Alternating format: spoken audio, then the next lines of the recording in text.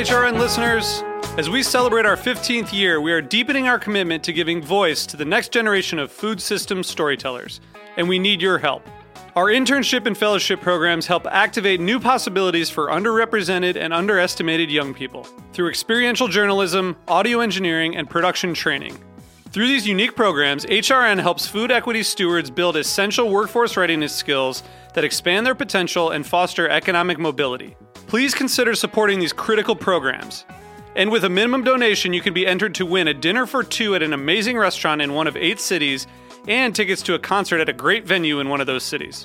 We have incredible partners across the country who have donated, as they also share our passion for helping to educate the next generation of food systems storytellers. Check out heritageradionetwork.org/15 to donate and enter to win today. That's heritageradionetwork.org/15 to donate and enter to win today. And make sure you donate before March 31st.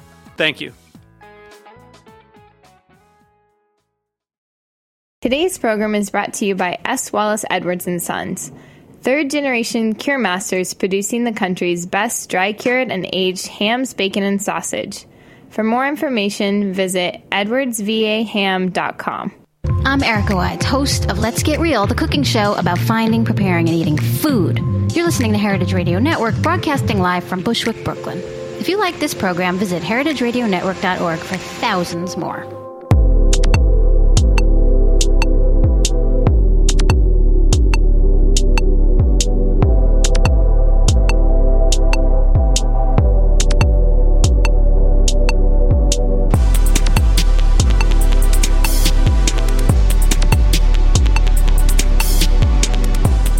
Hello, welcome to Japan Eats. I'm your host, Akiko Katayama, a food writer and director of the New York Japanese Culinary Academy, which promotes a deeper understanding of Japanese cuisine in America.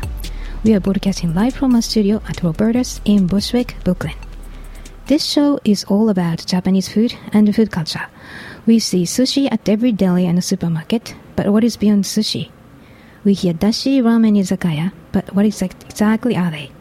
Japanese food is still a mystery for many people, and I will try to demystify it in this program with my cool guests. And today's theme is udon, a traditional Japanese noodle, which is not fully discovered in this country yet, but it can be as tasty and interesting as ramen. So my guest today is Kyoko Oyobe, who grew up in a family that owns udon noodle restaurants in Japan, and she is a successful jazz pianist and composer here in New York. So hello and welcome to the show, Kyoko. Hi. So I met you through a mutual friend, Mitch Borden, who owns the legendary jazz club Smalls in West Village. Yes. And one day I went to your concert, and during the performance, you passed around handmade sushi for the audience. And I thought, I really like this person. Wow, that was a long time ago. Right, but it was so memorable. And the sushi was tasty too. Thank you. So, we'll play a couple of your songs today, but first, could you tell us about your family business? Yeah. My father, he started working at a udon restaurant in Osaka when he was 20 years old. And he was asked to be a main chef at the udon restaurant in Okayama. After a few years, he worked in Osaka. So Okayama is somewhere between Osaka and Hiroshima. Hiroshima, right? yeah. Right. Yeah.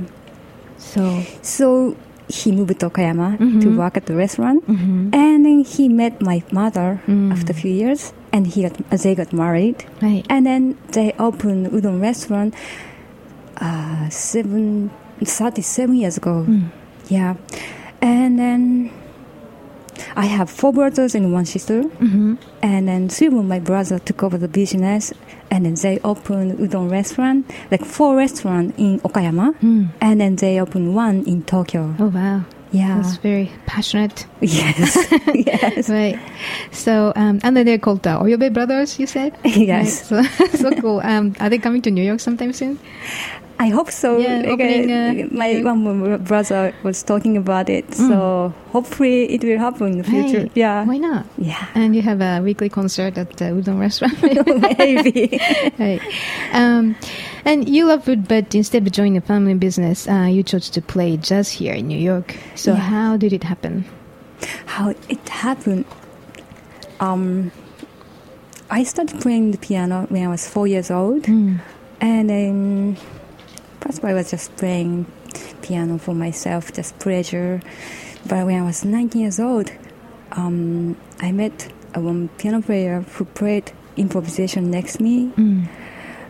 Actually, I'm sorry. My parents used to have a private concert at our house. Yeah, I heard that was incredible. Like, it's not just neighbors, but someone like, Terumasa Hino, like the really big names. Yeah, we had like certain space at our house. So one day my mother started inviting those musicians, and then we had a private concert. I mean, private, but it's public concert for everybody. Okay. So first of all, we served dinner and then drink for people, customers, audience, and then they eat, and then they listen to great concert.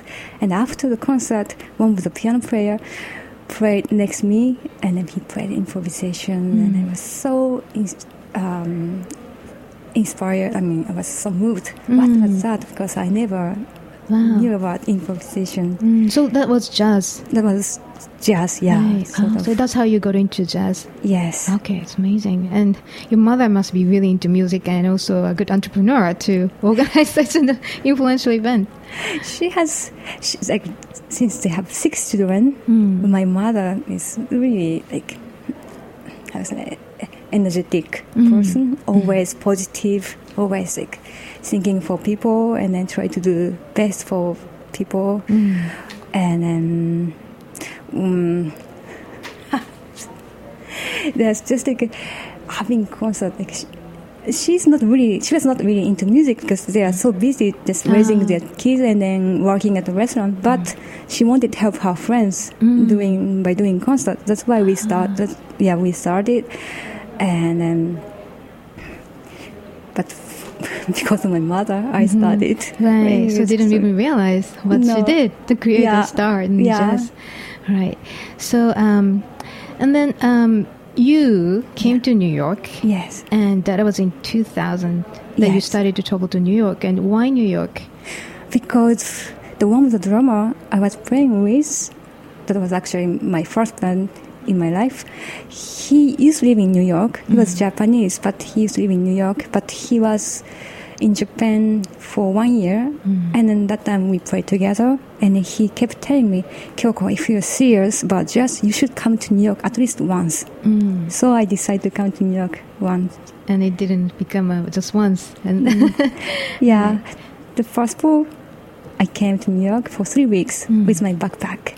Wow. And I just went around all jazz clubs and listened to music, and went to jam session, play with musicians. And then I met incredible, great musicians. I was really inspired and moved. And I said, wow, 3 weeks was not enough. I have to stay to get those like real music, jazz. Right. And I read your previous interview, and you said in that interview you got detained a couple times at JFK airport because of the immigration. You're so passionate, and because you kept coming back. Yeah, I kept coming back. Like I stayed for 3 months, and I went back to Japan and worked and saved some money, and then came back. I did that like 7 times in 3 years. Okay. So every time I came back, and at the airport, the immigration officer took me to the different room and why so often? Suspicious. Yes, suspicious. I was so passionate about jazz and studying. So it was okay at the end. You survived. Congratulations. Yes, thank you. Right. But you ended up working with Frank Hewitt and John Michael Pilk and Gil Coggins, those big names. So how did you get acquainted with those big musicians? I met at small jazz club. Okay. Yeah, I was Frank Hewitt. He passed away, say maybe more than 10 years ago. But when I listened to his playing at Smalls, I was really surprised. And then, wow, this is like real sound, like jazz sound, blues, and then it was great. And then, so you got inspired, and then so in October 2005 you moved to New York, and then performing with your own band, group, and places like again Smalls and Fat Cat. Yes. Right. So what's the biggest challenges for you to be successful New York as a musician? Well, I say it's about in New York, there are so many great musicians, and there are a lot of competitions, I think. But in that, but you still have, you have to have strength to keep your good spirit, and you have to keep believe in yourself, and you have to keep doing what you want to do. I would say that. Yeah. Oh, you always have a good smile and energy. So thank you. It's working. Thank you. Right. All right. And then now you have 3 albums, and the latest one is called Happy Silence. So which just came out in May. So what is the theme of the album? Why Happy Silence? Happy Silence is the title of the tune, which is in the album. Happy Silence is I collaborated with a Japanese novelist. Her name is Rui Kodemari. She published the novel called Love Always, and I'm appearing in the novel as a Japanese pianist Kyoko Yobe. Oh wow! And after I read the novel, I was very inspired by her story, and I wrote a tune called Happy Silence. Yeah. So let's listen to your song from the album. Which one would you recommend? I will recommend The Fattest Cat in New York. This is I wrote this tune after I moved to New York. I was so lonely because I grew up with a big family, and I was so lonely and I couldn't speak English, and then I didn't know what's going to happen to me. I didn't know anything. I was so stressed out, and I couldn't stop eating. And then, of course, I gained a lot of weight. And then I ate again, I ate again, and it was terrible. But one of my friends told me, Kyoko, you should eat more, and you should be the fattest pianist in New York, and you'll be famous. And I imagined about it, like becoming the fattest pianist and playing piano, and it's so funny. So I laughed about myself. Then I felt better, and I could face myself, and I could face my problem. Then the problem overeating went away little by little.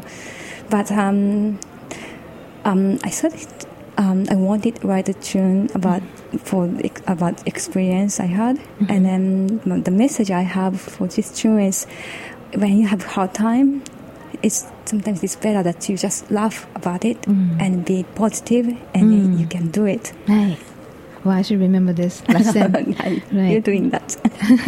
Well, thank you. So let's listen to The Fattest Cat in New York from the new album, Happy Silence.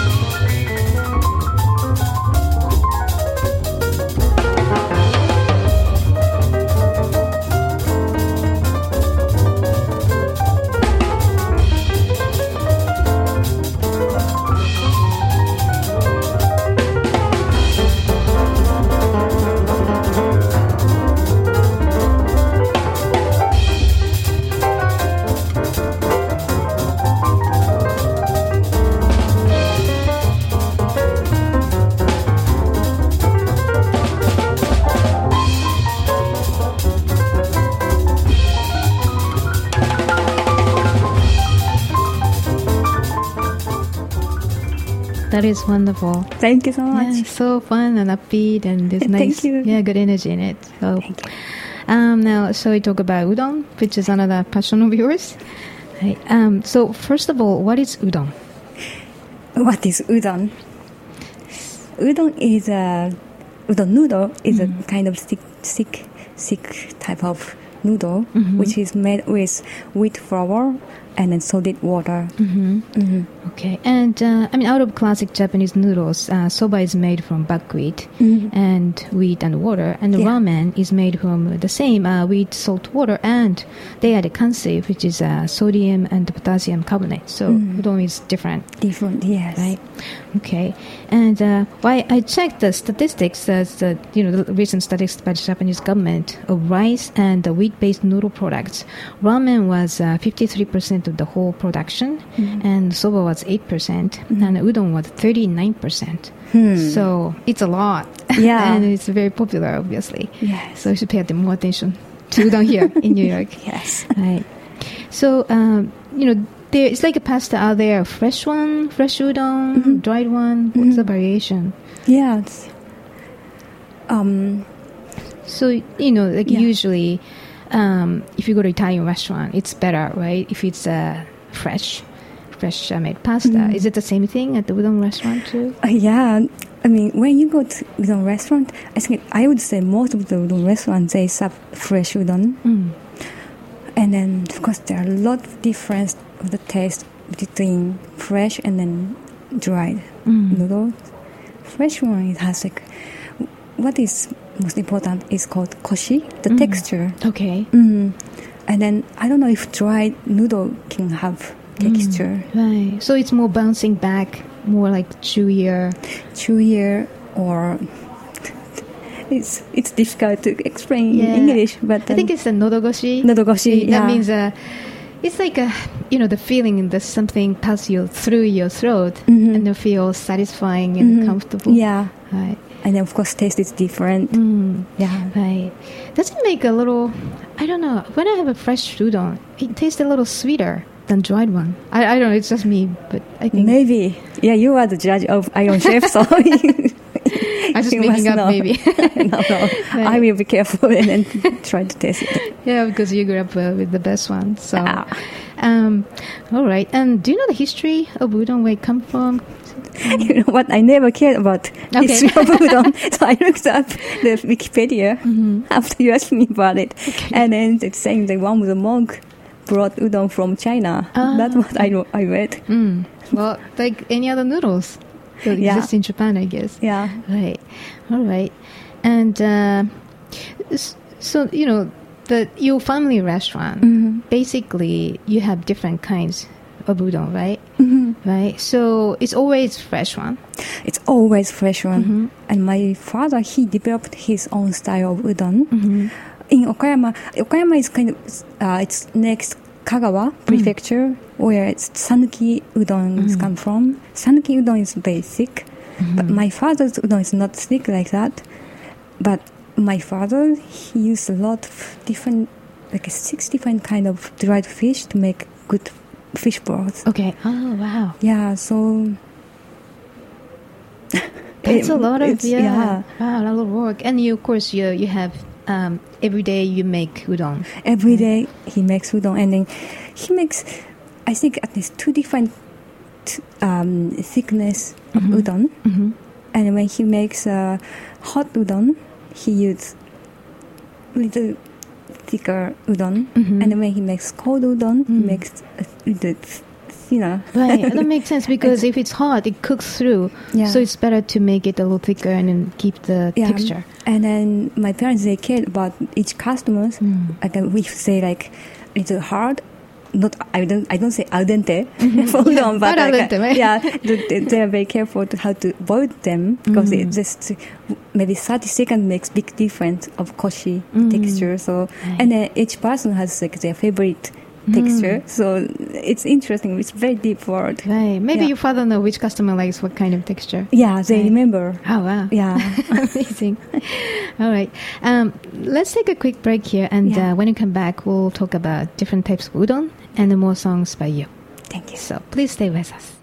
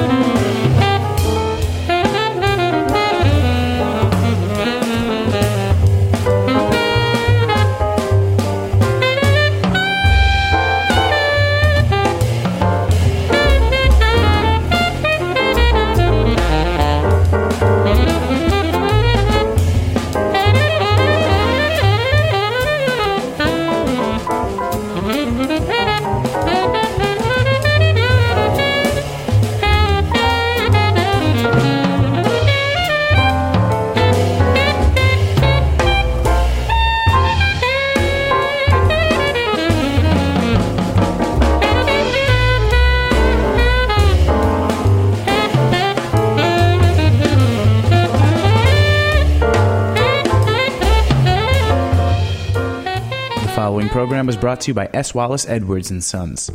Edwards Suriano hams are aged to perfection for no less than 400 days and hickory smoked to achieve a deep mahogany color. The Edwards name is well known for its world-class aged and cured meats. Their exclusive curing and aging recipe produces a unique flavor profile that enhances the quality characteristics of Berkshire pork. Optimum amounts of pure white fat marbling contribute to a flavor that's a delicate, perfect balance between sweet and salty. For more information, visit edwardsvaham.com. Welcome back. You're listening to Japan Eats, broadcasting live from a studio in Bushwick, Brooklyn. I'm your host Akiko Katayama, and my guest today is Kyoko Yobe, who grew up in a family that owns udon noodle restaurants in Japan, and she is a successful jazz pianist and a composer here in New York. So, how do you eat udon? What kind of recipes are there? We eat udon as hot or cold. Yeah, hot udon. Like most simple one is called kake. It's with it's a hot one. Yeah, hot with hot fish broth with maybe scallion, a piece of fish cake. Okay. And then maybe bonito flakes. Right. Yeah. And well, you're from West, and then I grew up in Tokyo area, and in kake udon. We're going to mention that the difference of the regions, but to me it's like it's simple, and I don't think I had a fish sauce. It's more like a bonito flake and kombu mixture. So it's interesting you say that because it's so regionally diverse. Sounds like. So that is the simplest form. It's just dashi and noodles. Okay, so that's kake udon. Yeah. Right. And the cold one is called like maybe zaru. Okay. Good for the season. You dip with chilling fish broth. Right, because the noodle is usually it's always chilled with ice and really cold, and then you dip the noodle in the sauce. Right. We need it now. Right. And any other typical variations that the beginners of udon should know about? Well, maybe hot one could be tempura udon. With fish broth with tempura, and then scallion, or maybe kitsune.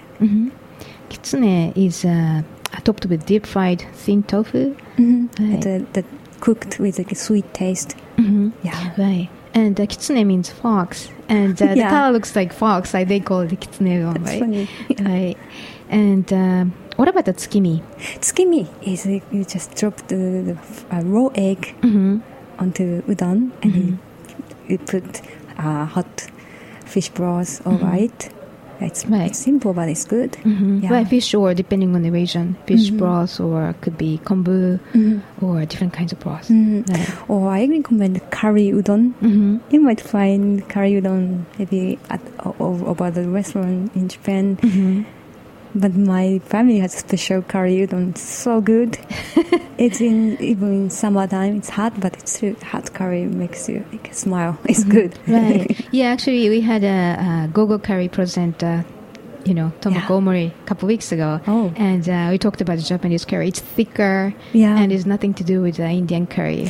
Yeah, but even it's different than Japanese curry because we cook with fish broth. Okay. So it's I don't know how to say it's so good.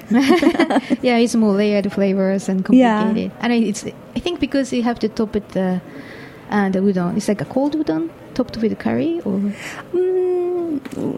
no, it's a hot one. Maybe but we serve with hot udon. Okay, with hot curry. Right. Yeah. Sounds good. Yeah. All right. And right, so it can be cold or hot, and depending on you can be just like a ramen. You can be creative. The udon is like a white canvas for chefs. Yeah, there are many toppings or Okay, right. And so we just mentioned a big difference between the regions, and the eastern part of Japan and the western part of Japan. They are different, right? Yeah. So what's the difference? I think. Well, if we say between Tokyo and Kanto, Kansai, big difference is the color of dashi. Okay. Usually people say the dashi fish broth in Tokyo looks dark because of the difference of soy sauce. But Kansai is it's not dark. They use for them what is more important is like fish broth. So. Yeah, and I heard, in Kanto, the eastern part of Japan, they tend to be based on bonito flake dashi, whereas in the Kansai, the eastern western part of Japan, it's kombu based because the Kansai area is what is softer, and it's ideal to extract flavors from kombu. So, and of course, Tokyo people tend to use more darker soy, and in kaiseki restaurant, you don't see much. Darker soy. It's very light. Right. So, and so people say in Kanto, the Kansai udon is too thin, and then Kansai people say Tokyo udon is too thick and too salty, and they just have. I never tried udon in Tokyo. Okay. But in Tokyo, I think it's soba noodles are more popular, and then there are a lot of ramen restaurants. So Exactly. I never tried udon in Tokyo, so I cannot say the real difference because I never tasted it. But people say that. Well, maybe that's another reason udon is not so, popular throughout, even in New York, because Tokyo people don't eat udon so much, and the Kansai people tend to eat more. So it's from Japan, but it may be a regional, difference in consumption too. Like through working at my parents' restaurant when I was there, I saw many customers comes every day to eat udon for their lunch or dinner every day. So udon is very light. It's not heavy like ramen, so you can eat every day. For me, it's like everyday things. Right. It's interesting. Right. And for instance, tanuki udon, that's this raccoon udon. I don't know why, this may be because of color.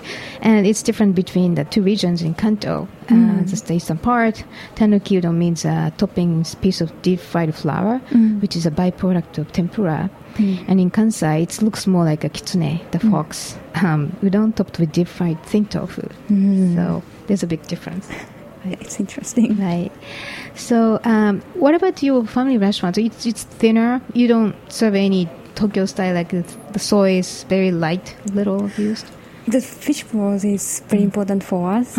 So as I talked before, my father uses like 6 different kind of dried fish. I mean, of course, he uses kombu, seaweed, and then point flakes. And then after I don't know how many years, like 47 years? No, 44 years. He still try to develop himself every day and try to see what he can do better. And he's creating really. So the fish base is first when he learned, or then based on that he developed. He learned in Osaka, and then I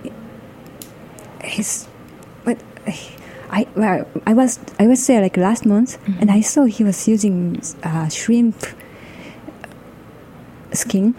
With the shells. Right. Yeah, the dried shrimp shell. He was using that for dashi, and then it was so deep. His dashi was so deep and so good. And of course, he is making great udon, and sometimes he changed the thickness. Maybe a little thicker or thinner. Interesting. And my brothers also they're trying to make their own style, based with my father's style. Right. So it sounds like, the New York chefs, they are really into ramen now, but they can pay attention to udon. I mean, they can do something new. Please do. Right. It's good. Right. Yeah, I think udon is more similar to pasta noodles. So I think it's easier for them to come up with something, because they're used to utilizing that kind of noodles. So we'll see more udon restaurants in New York. Yeah. Right. So, as my question here is, does udon inspire you as a musician? Or you have a lot of memories, right? Family memories? Yes. It's inspired me a lot because I grew up with udon, and I grew up at the restaurant. Like I was working there, so there are so many memories. But what I have is my parents. They have a great spirit serving their udon. They don't say that, but I could feel that they are making people happy by just serving a bowl of udon. And then I remember, like, my mother is really lively and energetic, and then she said, "Welcome." The way it says "irashaimase," it's really nice, and then she meant to do that, to welcome people. Right, not just word. And then I had like one guy. One day he came and he told us the story. At one point, his wife was super sick. She got cancer, and then he was really depressed. And he was thinking to kill himself, like suicide. Oh, wow. But he came to our restaurant, and my mother said, "Irashai, okay, welcome." And then he ate a bowl of udon, and then he became so relieved. Right. And then he became positive again. Right. And then when I had that story, well, that's it. So I don't know. My father is a simple guy, and my mother is like that. They don't talk, like they don't push like what they are thinking, but I can just feel what they don't, and I want to like same things through my music. I want to put out my good spirits, right. like I can make people happy through my music, Right. like something Right. like that. So let's listen to a music song called Udon from your album Happy Silence now. Yeah.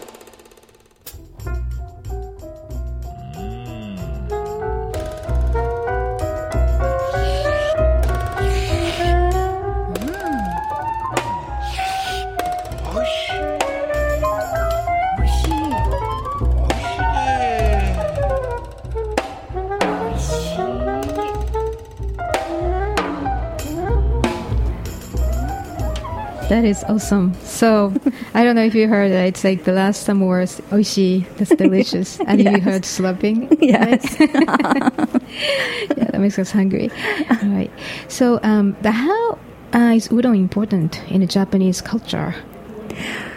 Well, udon is it's important for me. But udon is like a soul food for us. It's everyday things for some people. Yeah, at the station, like subway or the train station. Yeah, train station. You can see the udon restaurant where you like standing. You eat stand. Right. It's quick. Right. It's like a pizza corner pizza place. Right. Yeah. And there's a vending machine and you can get tickets. And then, Or there's some serious udon restaurant. It's almost like kaiseki. Oh, right. Yeah, it's very deep and then interesting that the variety of. Right. Yeah, because I heard a long time ago, udon was, depending on the region, there was a food for festival, like special occasion historically. So, there are different variations. Yeah. Right. So I'm sure you cook udon at home. So where do you get the noodles? Well, if I have time, I want to make udon noodles, but I don't. So I go to Japanese supermarket like Sunrise Market or Dainobu in Midtown. In Midtown, or one is in East Village. Okay. Sunrise is in East Village, and then Dainobu is on 6th Avenue and like 13th Street. Okay. So I go there often and then get some. Yeah. Right. And do you have any tips for somebody like us who never cooked udon at home? You get the noodles, and do you have any tips to make it tasty? Well, I think the most important thing is dashi broth, because noodle it's not easy to make. So if you make nice fish broth dashi, then it will make a big difference. Right. Yeah. So you can get 60 different kinds of fish bones like your parents, but you can still try like and a bonito flake, flakes, maybe some kombu.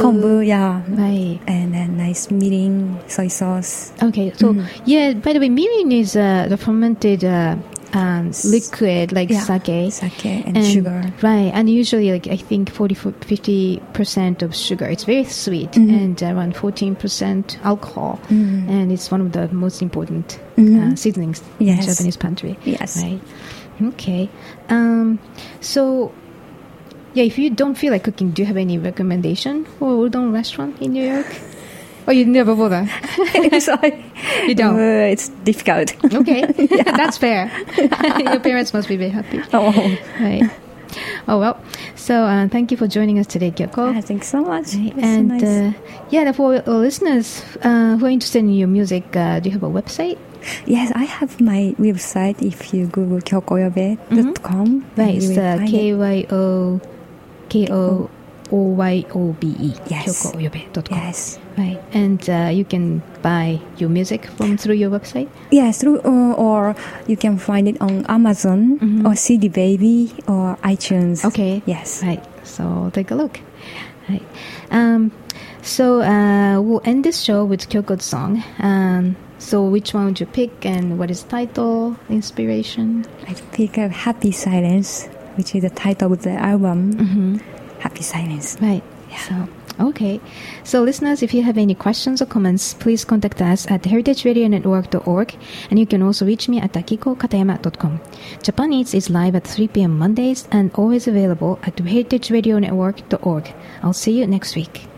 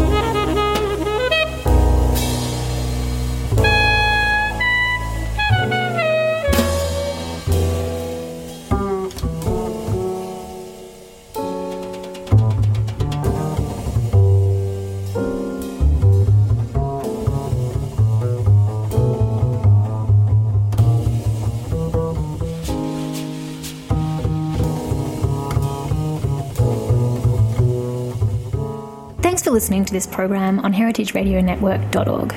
You can find all of our archive programs on our website or as podcasts in the iTunes Store by searching Heritage Radio Network. You can like us on Facebook and follow us on Twitter at heritage_radio. You can email us questions anytime at info@heritageradionetwork.org. Heritage Radio Network is a 501c3 non-profit. To donate and become a member, visit our website today. Thanks for listening.